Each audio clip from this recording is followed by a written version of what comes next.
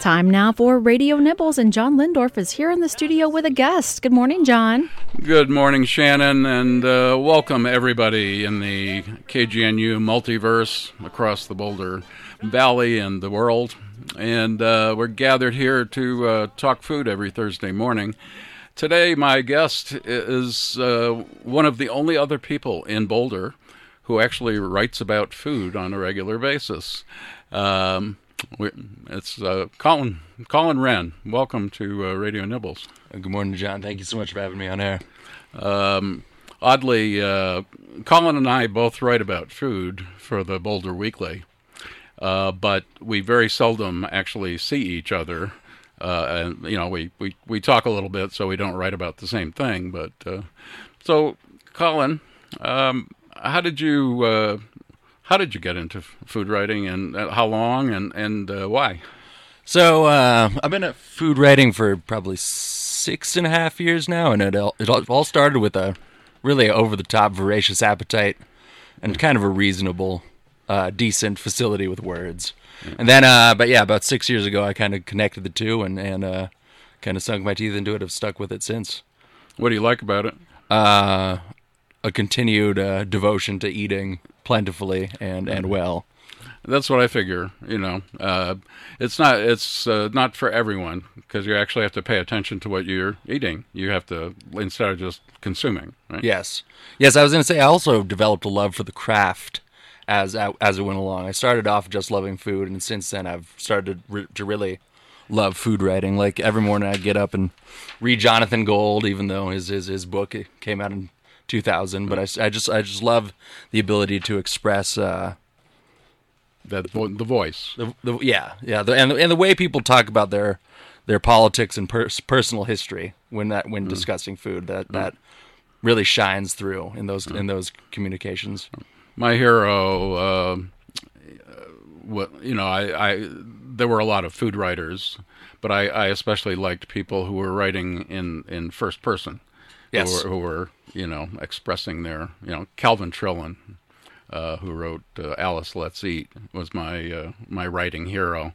I thought, if I could write like that would be great. But let's move on to what's hot and what's not in Boulder dining. So usually we leave this for the end, but where have you eaten lately that you just love? So some of my favorite spots in Boulder, I had a really a marvelous summer salad yesterday at River and Woods. It was heirloom tomatoes, watermelon, diced plum, and burrata, and man, it tasted like summer. But I'd say the best thing I've had in Boulder in really all years is over at Avanti. It's a little spot called Pollo Tico. Mm-hmm. It's a chicken spot by Top Chef contestant Byron Gomez. It's a Costa Rican style chicken, and man, it is excellent. You can get half birds, and what I've been eating there a lot is their chicken sandwich, and it's really top tier. And best thing I've had all year, a little spot in Denver recently opened. It's a spot called Sapsua.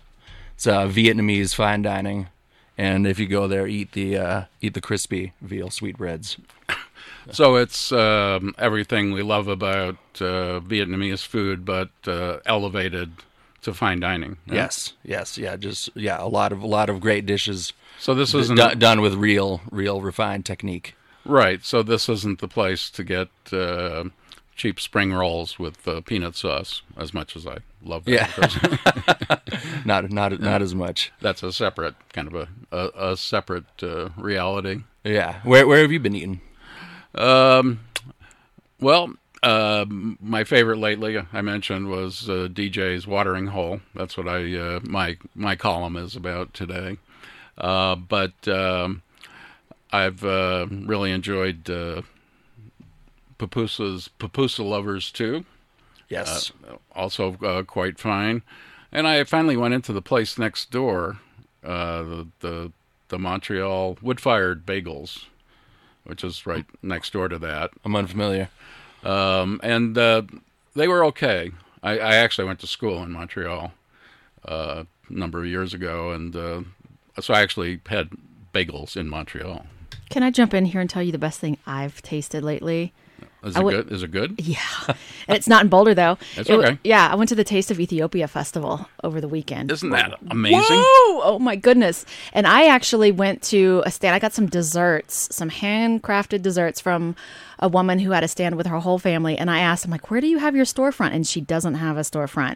Rachel's Bakery. And she just does catering and special events. But I wanted to shout that out because it was exceptional, like the whole festival. But her desserts were great. Also, people don't, we talk about, sometimes this impression that Colorado is white bread, but the reality is that the largest population of Ethiopians in America is in Colorado. It's a huge number, and most of them are immigrants living in Aurora. It's a huge community. So, did you see any unusual? There's sort of a typical, standard Ethiopian dinner kind of thing. Well, but they had injera plates, and the usual. Right. No, I mean, really, it was. I didn't know everything that went onto the plate, but it's like, do you want everything? I'm like, yeah. I don't know what everything is, but I'm absolutely going to eat it. But the desserts are actually unusual. You don't often see that many of Ethiopian desserts. Yes, there was something that I really particularly enjoyed. It looked like baklava rolls. Like it's kind of the same technique as baklava, but not like in a square, but rather in a roll. Really delicious. But I mean, just the whole festival. I didn't eat a single bad thing there. It was all delicious. Wow. And finally, you went to Europe. I'm sure you had hundreds of fabulous things that you ate. But what was the best thing you ate in Europe? So it was in Porto, in Portugal. We were